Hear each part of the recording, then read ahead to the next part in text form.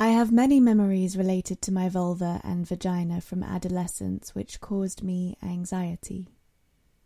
I couldn't use tampons for a few years and used to panic that I wouldn't be able to have sex. It really wasn't an issue when the time came. I also was late to masturbation and took a long time to work out how my body liked to be touched.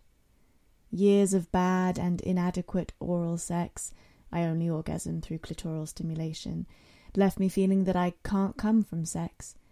Until I met my husband, and he was determined to explore my body as much as it needed to bring me satisfaction. I was never sure what I was meant to do with my pubic hair. I was worried that my hair was too thick and dark and crept too far from my bikini line onto my legs. I spent years removing it all, and it took until quite recently to stop shaving the sides, despite it being itchy and uncomfortable. I just trim it now as I feel more comfortable that way. I think becoming a student midwife at age 18 gave me such a healthy attitude towards the variety in vulvas. So many different shapes, lengths, colours, hair, especially going through the messy and magical process of birth.